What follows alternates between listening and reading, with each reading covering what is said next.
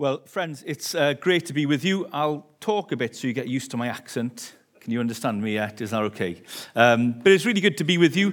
It's been great. I've known Matt for a number of years. We bump into each other in conferences, in Bath and different places, I think like that. And Pete for a number of years. I can remember Pete about 20 years ago.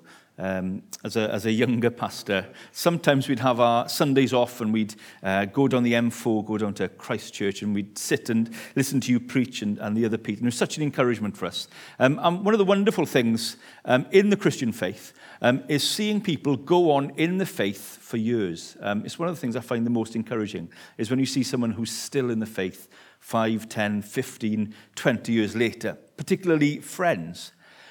But if we're honest, perhaps you're here this morning, and actually you know what it is to have had a friend who is no longer claiming to be a Christian. Let me give you some examples of perhaps friendships that have struggled. Jane, for example, she'd been a Christian for 25 years. When she married her husband, he was a Christian. But now he's left the church and wants nothing to do with the faith. Or what about Frank? Now, Frank's story is slightly different. He was part of a prayer triplet for 5 years, and they were a real band of brothers. They really encouraged one another. But one of the prayer partners has had a promotion. He's had to move away with work, and now that prayer triplet is struggling. No one's fallen away, but he's feeling hurt, a bit confused. Or what about Jessica? Jessica's a sixth form student. She's part of the school Christian Union. Her and some of her friends were in science the other week. And during that science lesson, the teacher started to mock Christians and what they believed and picked on Jessica in particular. And she looked around and all of her Christian friends just looked the other way. And no one stood up for her. They just kept quiet. I wonder, are you here this morning and you've been let down by a Christian at some point? Maybe you've got deep wounds of a close friend who's left the faith. Or maybe you're hurt, but not sinned against, just because a friend has moved away. Or maybe you felt left alone, feeling like you're the only Christian. Now, I've been over the summer preaching a series on friendship. So when I was asked, what do you want to preach on? I said, well, I've just been preaching on friendship. Could I do one of these? And I found over the summer, when we were preaching on friendship, one of the messages that stood out for us as the church was the reality of struggles in friendship, particularly Christian friendships. Because sometimes we think, become a Christian, Christian friends are going to be brilliant. It's going to be like floating on a cloud. What can be better? But actually, there can be real struggles. And even in a church, now I don't, even though I know Pete and Matt, and I hear things about you, you've got friends in Bristol, some of our friends' kids come to your kids' work at different times, so, we hear encouraging things, but I don't know things, but I'm going to make an assumption this morning. And this assumption isn't based on you, but it's based on my understanding of the church, the doctrine of sin, and reality. I'm going to assume you know what it is to have gossip and slander in the church. You know what it is to have broken promises. You know what it is to have unforgiveness. Or just being left out. Or perhaps sometimes people not noticing a need. Let's be honest, if one word summed up the church, it would be messy.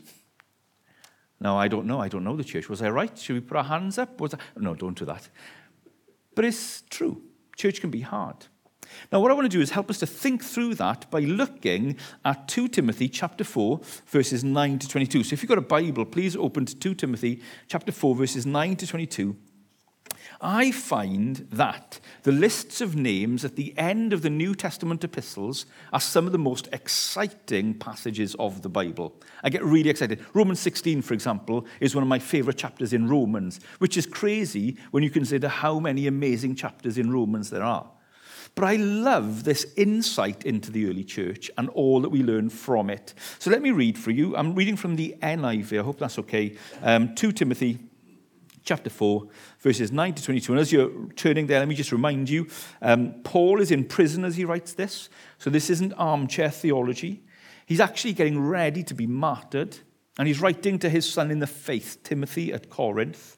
And this is his last ever letter. So we're actually going to read the last written words of Paul. How is he going to end his ministry? How is he going to end his scripture writing? This is how he ends it. 2 Timothy chapter 4, verse 9. Do your best to come to me quickly, for Demas, because he loved this world, has deserted me and has gone to Thessalonica. Crescens has gone to Galatia and Titus to Dalmatia. Only Luke is with me. Get Mark and bring him with you, because he is helpful to me in my ministry. I sent Tychicus to Ephesus. When you come, bring the coat I left with Carpus at Troas and my scrolls, especially the parchments. Alexander the metalworker did me a great deal of harm. The Lord will repay him for what he's done. You too should be on your guard against him, because he strongly opposed our message. At my first defense, no one came to my support, but everyone deserted me. May it not be held against them. But the Lord stood at my side and gave me strength, so that through me the message might be fully proclaimed and all the Gentiles might hear it. And I was delivered from the lion's mouth. The Lord will rescue me from every evil attack and will bring me safely to his heavenly kingdom. To him be glory forever and ever. Amen. Greet Priscilla and Aquila and the household of Onesiphorus. Erastus stayed in Corinth, and I left Trophimus ill in Miletus. Do your best to get you before winter. Eubulus greets you, and so do Pudens, Linus, Claudia, and all the brothers and sisters. The Lord be with your spirit. Grace be with you all. It's a great chapter, isn't it? It's much more interesting than David and Goliath, isn't it? I mean, what's going on? A list of names and all these different things, and Paul being left on his own. What an inspiring passage for the morning. But actually, I think this passage is really helpful for us to learn how to navigate church in this fallen world. Now, I want to tell you 3 things about gospel friendship this morning. First thing I want to tell you is this. Gospel friendship amongst Christians, is hard. Don't you find it fascinating that Paul ends his ministry in relationship nightmares? They are relationship nightmares, aren't they? Let me tell you some reasons why gospel friendship is hard. The first one is because there are different types of people in gospel friendships. If you were to do a word study and a name study through this passage, you'd start to see that there are different types of names. You can see that even in a church today, and you'll start to see that some names are from England, some are from Wales, some might be from other countries around the world, different ethnicities, nationalities, and backgrounds. And when you read the New Testament letters, you see that there are different ethnicities. There's Jewish names and there's Gentile names. But actually in the New Testament, if you've read through the New Testament, you'll know that that was actually quite tense. The New Testament church was Jew and Gentile brought together, but there were some teething problems, to say the least. Do you remember when they were trying to look after the widows in Acts 6? And they started to favour the ones from their kind of background and nationality. And others started to feel left out. And then they were trying to interpret what was going on so difficultly. It's really hard not to start to stick with your own clique. It would be a real temptation for me this morning. Can I admit this? If someone after the service comes up to me and speaks in Welsh, it will be very tempting for me just to speak in Welsh to them. Speak the language of heaven with another glorious Welsh person. It would be wonderful. And then we'd all start talking about you and the English and your terrible rugby team. I mean, we could read... Anyway, let's not get into it. But it would be a temptation. We've got to watch that. The New Testament is full of that, but it's not just banter. Actually, it's deep. When you read the life and ministry of Paul and Peter, who was such a great Christian, who knew what it was to fail and be restored... Even he, do you remember at one point, started to say, I better not eat with the Gentiles, better stick with my own people. And Paul had to go and confront him to his face. Gospel friendship is hard. And it's not just different nationalities, it's actually different types of social class. So in lists like this, you'll get tent makers in there, and you'll get city officials.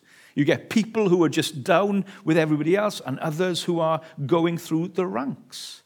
And again, read the New Testament. You'll have churches where they were literally reserving the best seats for the rich. Or where within a church like Corinth, you'd have the rich and the famous who would be set apart and kind of elevated. Now, the wonderful thing about the church is you get this problem because the church is the one place in society where the reason you come together is not because of your nationality and it's not because of your social status. That has nothing to do with it. I love the way C.S. Lewis defines friendship. C.S. Lewis, Chronicles of Narnia, he's got this great book on loves. And when he comes to the love of friendship, he said a friend is someone who you're talking to and then you go, what, you two? Do you know your best friends like that? I've got a best friend, and it's both because we both think that Richie Sambora is the greatest guitarist of all time. I've lost 2/3 of the room. Anyway, it's the guitarist from Bon Jovi, and the Chesney Hawkes is more than a one-hit wonder. That puts my culture somewhere, okay? And I remember us talking, and he was like, what, you two? You love the same music as me? And we've been best friends ever since. And really, that's how we make friends. You find people, what, you two? But actually, for the Christian, the what you too should be Jesus. You love Jesus too? And everything else isn't the important factor. The most important thing that brings us together is Jesus. So that should mean that when you look at a church and you scratch under the surface, we should all be very different people. You would hope that when someone who isn't a Christian, and if you're here this morning and you're not yet a Christian, I'd hope that you'd look around and think, what are these all doing in a room together? How do they get on? There should be a sense that outside the church, we would naturally be in different groups. But it's Jesus that brings us together. And that means that, believe it or not, gospel friendship is hard. Because we are so different. Our friendships in church shouldn't be based on age, nationality, interests, financial position, job, marital status, children, team supported, or personality types. We should be friends with everyone. Now, let me pause and put an aside here. That doesn't mean that you don't have different levels of friendship. There are different types of friendships in church. And you see that in the life of Jesus, don't you? So, for example, Jesus did have a best friend, a closest friend, John. John loves to talk about the fact that he is the apostle, the disciple whom Jesus loved. He's always there. But actually, it wasn't just John. John was really close. And let's be fair. I mean, Jesus said, look after my mother. If you want to judge the depth of a friendship, there's the depth for you. But then as well, you've got the three of which John was a part. You've got the amazing Peter and James coming in really close on those high points, like the Mount of Transfiguration. They were there. But in those low points, like going to pray in the Garden of Gethsemane, they were there. You do have a group of friends who see you through everything, the good and the bad. But then there was the 12. And the 12 weren't in everything that the 3 of the 12 were in. But that's okay. Because you can't have everybody in everything, knowing everything all the time. You make judgments. So all of our friends are of different kinds, and there are different kinds of friendship. And when you look into it, he even had the 72. And then he knew more than the 72. And then he had friends for short periods of time, like the woman of Samaria. And you could go on. But that's a sermon for another day. There are limits to how different friendships work in the church. But our friendship should never be limited. Should never be limited to certain types of people. The only thing that we have in common is Jesus. So gospel friendship is hard because of that. It is hard because of that. And more than that, just like in normal life, gospel friendship is hard because we have difficult situations in life. I don't know if you noticed some of them. Let me look at them. Verse 20, for example. Do your best to get you before winter. Eubulus greets you, as do Prudence, Linus, Claudia, and all the brothers and sisters in Christ. That's verse 21, and I said verse 20, didn't I? But I'm just checking you're looking at your Bibles. Verse 20, Erastus stayed in Corinth, and I left Trophimus ill in Miletus. People get ill. That can make friendship difficult. People can get ill physically, emotionally, psychologically. Indeed, Paul at this point is in jail. That's a difficult place for someone to be a friend. I've got a good friend at the moment from childhood. He's in jail. It's not the easiest place to go and visit. You can't just turn up unannounced and rock into the jail. You've got to sort it out. You've got to go and make it. You've got to get through security. And then sometimes it's harder to get out, which always worries me. But actually, Paul would have been, in those days, a difficult friend to have. And sometimes friends really turn on you. Have a look at verses 14 and 15. Alexander the metalworker did a great deal of harm. The Lord will repay him for what he's done. You too should be on your guard against him, because he strongly opposed our message. It's hard, isn't it? Sometimes someone falls out with someone else and then turns on all the friends. Have you ever had that?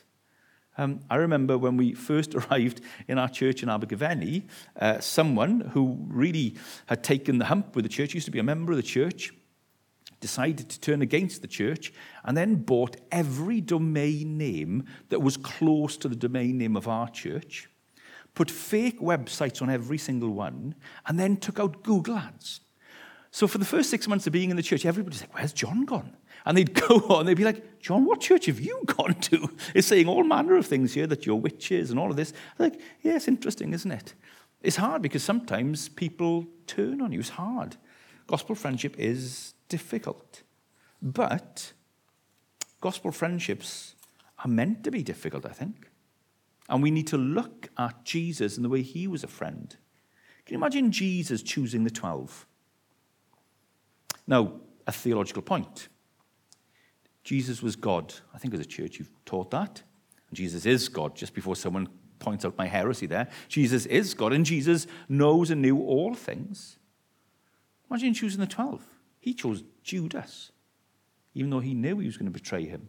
Or what about Peter? He chose him, even though he knew he was going to deny him 3 times. In fact, he told Peter just as much. Could it be that actually as Christians, we choose friendships even though we know they're going to be hard?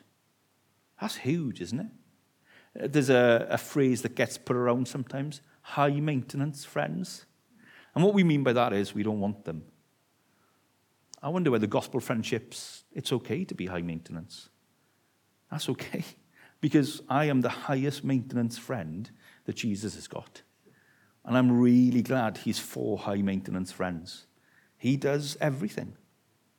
And there are people in gospel friendships who just leave you and walk away. I mean, look again, it's sad, isn't it? Verse 10, Demas, because he loved this world, has deserted me and gone to Thessalonica. You know, he turns up, if you read these lists, he turns up in Philemon, verse 24, being sent with the greetings. He's doing so well. But he loved this present world and he gave up on Jesus. And this can be hard. And then sometimes people leave and there's no scandal. Halfway through verse 10, he goes on and talks about Cretans who's gone to Galatia and Titus to Dalmatia. People just leave and it's hard. But the heart of the passage is verse 16. Have a look at this, verse 16. At my first defense, so Paul's being attacked. They're going after him. At my first defense, no one came to my support. And to make sure you understand what he's saying and you don't misunderstand him, but everyone deserted me. This is, as one commentator calls it, the saddest verse in all of 2 Timothy. At his greatest time of need, he was left alone and everyone deserted him. And he states it twice. So John Stott, the great Bible teacher, says this. Everybody left him either because Christian friends could not or would not. He was unsupported and alone. I find this really interesting. So here's the question. What happened? We don't really know the background. But we know that no one was there. Now, I think some weren't there because they didn't want to be there. And some weren't there because they just couldn't get there. And there's a big difference there, isn't there? We're talking 2,000 years ago. He's living far away. Friends have moved away. It's not like you can just get an easy jet flight from Bristol Airport to wherever he is. It's not like you can set up a church WhatsApp group. Hey, Paul in prison WhatsApp group. We love WhatsApp groups. Let's have more of them. And we just start WhatsApping him all the time, praying for you. Couldn't do any of that in those days. All we know is that everything conspired in such a way that no one was there. And perhaps you know something of that experience this morning. For whatever reason, perhaps now or in the past, you know what it is to be left alone. Gospel friendship is hard. But here's the second point. Gospel friendship isn't just hard, but gospel friendship is hardy. That is, gospel friendship can survive these things. Now, there's 2 friends in here that I find fascinating. Here are the 2 that my eye is drawn to, okay? So have a look with me, okay? And have a look at verse 11. Interestingly, Paul says, now only Luke is with me, Get Mark and bring him with you because he's helpful to me in my ministry. Verse 11 is the one that confuses me, okay? Come with me on a journey of confusion. Luke is with me. Brilliant. Luke, Dr. Luke, wrote the Gospel of Luke, wrote the book of Acts, huge companion of Paul. He had seen everything. But verse 16 must include Luke. At my first defense, no one came to my support except Luke. But everybody deserted me except Luke. It doesn't say that. Luke wasn't there. Now, my hunch is Luke was one of the ones who couldn't get there. Just couldn't be there. Whatever was happening meant he couldn't be there. And I find that fascinating. You know, when you look at someone like Luke and you look at someone like Paul and you look at their friendship, you expect it to be a permanent presence of perfection. That Luke did everything right all the time and was able to do everything right all the time. Here's the reality. Friends, no matter how good they are, can't always be there for you. And it's for one of two reasons. Sometimes they literally do fail you as a friend. They make a mistake. They make a bad decision, a bad judgment, and they're not there when they should be. But sometimes they just can't be. Sometimes friends, physically or emotionally, or maybe even psychologically, sometimes just can't be there. And this is really important when it comes to gospel friendship, because we need to realize that a friend can't stick closer than a brother all times. No friend on this earth can. And what we tend to do with friendships is sometimes we create what I want to call a functional idol, a functional savior. It's kind of Tim Keller way of talking about things, isn't it? That is, we say, you're the one that's going to be with me all the time. You're the one that's going to support me all the time. And what we do is we get a friend and we put them up on a pedestal. We might even tell them, you're brilliant. You've been there for me when no one else has been there for me. You are wonderful. And now we start to put our hope in this person. Now here's the reality of friendship. Once you put someone on a pedestal, you're going to be the person that pulls them down. Because no one can live up to that. Even if your friend wants to live up to that, they can't. They won't always say or do the right thing. They won't always be there. And so we need to be careful in friendship that even though we know that our gospel friendship is based on Christ, we need to remember that we shouldn't expect too much from gospel friends. They can't be there all the time. Now, what I find fascinating here is when Paul is left, and some people have called this, John Stott has called it Paul's Gethsemane. When he's left at this point, he goes on and says halfway through verse 16, may it not be held against them. That's a big thing to say, isn't it? No one was there. Everyone deserted me. May it not be held against them. I think one of my biggest struggles in life is when someone lets me down. Can I introduce you to a theological term? It's in Welsh. Cwtch. Hug. I want to hug my hurts. I want to cwtch. And someone fails me, and then I hold on to it. And sometimes I let that define me. And I let that dictate how I feel.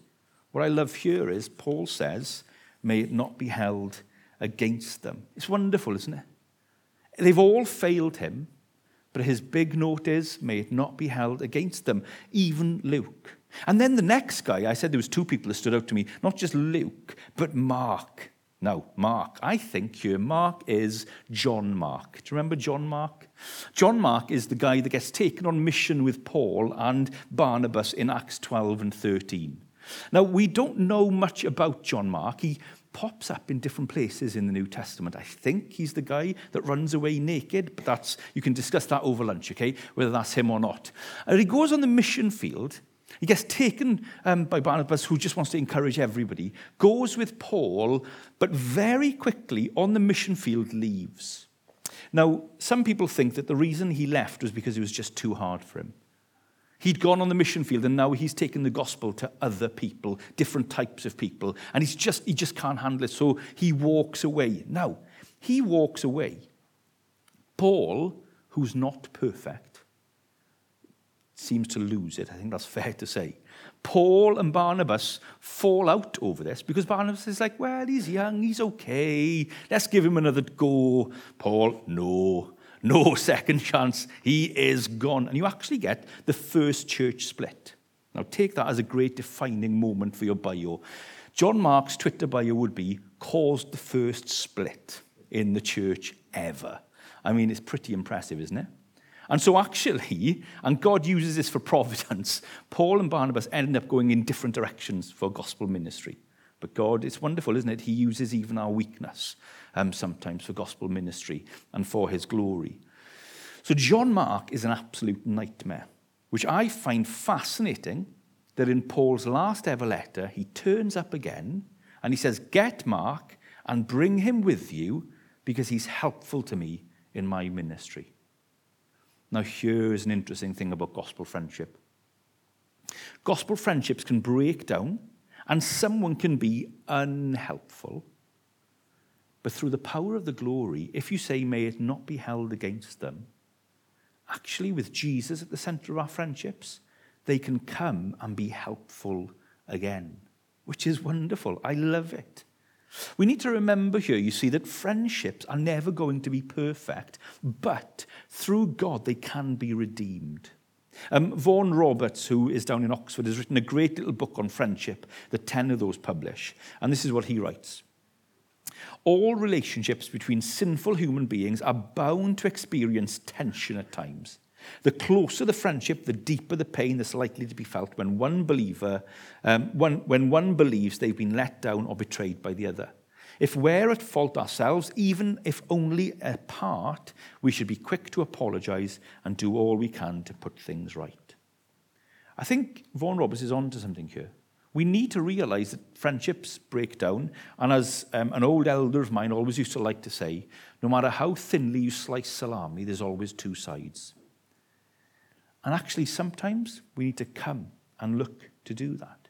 That kind of ability of Paul's here to have been let down and failed, but then to say, may it not be held against them, and then to invite Luke to come and to invite John Mark to come, that shows the glory of the gospel.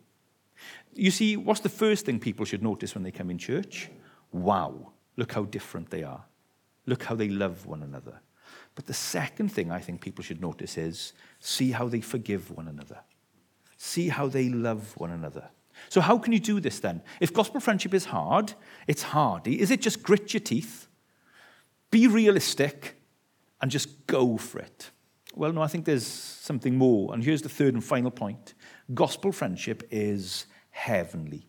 Gospel friendship is heavenly. Let's go to the most beautiful verses in this little section, and it's verses 17 and 18. Here's the height of the verses. This is beautiful. But the Lord stood at my side and gave me strength, so that through me the message might be fully proclaimed and all the Gentiles might hear it. And I was delivered from the lion's mouth. The Lord will rescue me from every evil attack and will bring me safely to his heavenly kingdom. To him be glory forever and ever. Amen. This is what Paul is saying. Jesus is enough. Jesus was there, and Jesus never let him go. Let's hear how the Bible puts it elsewhere. Proverbs 18. One who has unreliable friends soon comes to ruin, but there is a friend who sticks closer than a brother. We need to understand that if you put a human up on a pedestal, no matter how amazing they are, at some point they will fail you. And can I say sometimes? People fail you and it wasn't even their fault. Someone will say to someone else, I'll always be there for you. And then they die. It's not their fault. But no one has it in them to fulfill that promise.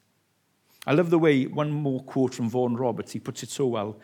The recognition that even the best human friendships are limited is certainly not a reason to avoid them, but it's rather a spur to look beyond them to Christ. It's only as our friendships are built on him and all we receive in him that they will have the secure foundation which will enable them truly to flourish. He is the perfect friend who enables us to be true friends ourselves. Let me unpack what Vaughan Roberts is doing there, because notice what happens here. Paul is left on his own. No one's there for whatever reason. Then he says, but the Lord stood at my side. He is saying that when everybody else let him down, there is one who doesn't let him down. And here's the amazing thing. That friendship in Jesus helps him to forgive the others and helps him to love them all the more. It's the friendship with Jesus that transforms all other friendships. You see, what I want you to notice is, if I was Paul, I would write this very differently. Because what did I say? I like to coach my feelings and people who have failed me, okay? That's my difficulty. So, if I was writing this last letter, I would say, at my first offence, no one came to me for my support. And let me list you. Luke, you weren't there. I hope you write that in your little book. John Mark, you weren't there. Typical. Second time, leopard doesn't change his spots. I mean, I would go through like that. Then I say, but it's okay, because Jesus was with me. And when you've got Jesus, you don't need anybody else. It's just me and Jesus. And you can all go jump. That's how I would write it. I'm just being honest. You can discuss how you're not going to invite me back to preach, because I'm such a bitter man. But that's what I would do. But it's interesting, isn't it? Because that's not what he does at all. Yeah, everybody failed me for whatever reason. But Jesus was with me. He never fails me. And because of that, this shouldn't be held against anybody. Because Jesus is the one who is for us all the time. You see, Paul knew that he had spent years of his life trying to kill Christians and trying to go against Jesus. But Jesus had loved him even when he was someone who was running away from him. And Paul knew that he struggled. Paul knew that he was a man who at times would say, oh, wretched man that I am, I want to do the good and I do the bad. And he knew what it was to fail. He knew a kind of right view of himself, and he realized that Jesus still loved him. And because of that friendship, because he knew he was the highest maintenance of friends, he knew that he could be a friend to everybody else. Have you thought about Jesus as the greatest friend ever? We talk about this as Paul's Gethsemane. Well, what about Jesus' actual Gethsemane? When his friends couldn't stay awake to pray. That when Jesus knew what it was to face the cross, and he did that for you. Jesus became one of us, a human, so he experiences what we experience, which means when we go through trials, he's been there already. Do you ever wonder, well, Jesus doesn't know what it is to be let down by friends? Or read the Gospels. He knows. Jesus doesn't know what it is to be left alone. No, he really does. He was left alone for us. And then more than that, not just experiencing that, but then he goes to the cross for us. Why? To pay for our failings, to pay for our rebellions, to pay for the times when we're not the friends that we should be. And then he rises from the dead.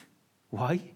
To give us new life, so that we can live forever and we can have not just our death taken away, but life given to us. And then he ascends to heaven. Why has he gone to heaven? Well, so that he can send us the Holy Spirit to empower us to be better friends, but also to prepare a place so that there's a time when we're going to go where no one's going to let anybody down again. And where all of us, no matter how maintenance we've been on this earth, will be welcomed. I mean, it's wonderful. And if we have a friend like that in Jesus, it will mean that when someone else fails us, yes, it will hurt. And yes, we need to be wise on those friendships. There are times when we need to recategorize people within our friendships. We've got to be so careful. There's lots of wisdom in Scripture about that. But we will be able to forgive, and we won't want it to be held against them. You see, Paul doesn't give up on friendship. So think about this last letter again.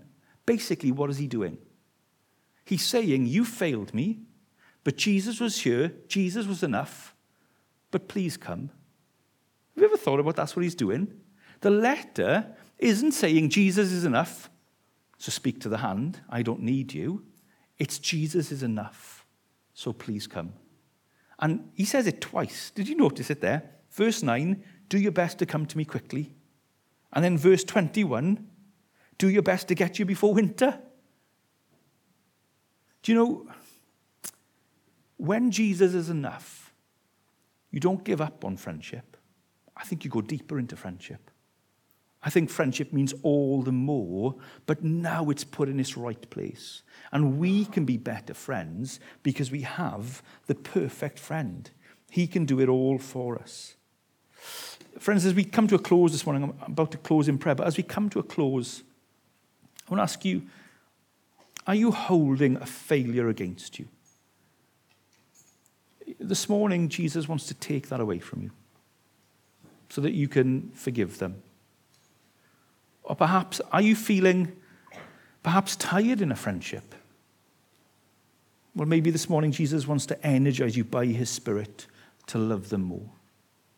Or are you having moments and times and seasons in your life where you're feeling all alone? Well, can I encourage you to do two things? Number one, turn to Jesus. He will be with you. But then also, turn to the ones he's put in your life. He wants to draw near to you through his people. It's not either or. It's both and he will transform you. Let's pray. Father, we thank you for your word. We thank you that it speaks so honestly about the failings of life and even Christians like us. And Father, if there's anyone here this morning who hasn't come to you as a Christian yet because they don't feel they're perfect enough, Father, I pray that you will have spoken to them this morning and shown them that we are all failures, drawn to you, and that you love us all. Father, would you speak to us? Would you minister to us? Father, would you bring healing where it's needed? Would you bring wisdom where it's needed? Father, would we shine like stars? Would we be a light shining on a hillside as we show what gospel friendship is? And we pray this all in the precious name of Jesus. Amen.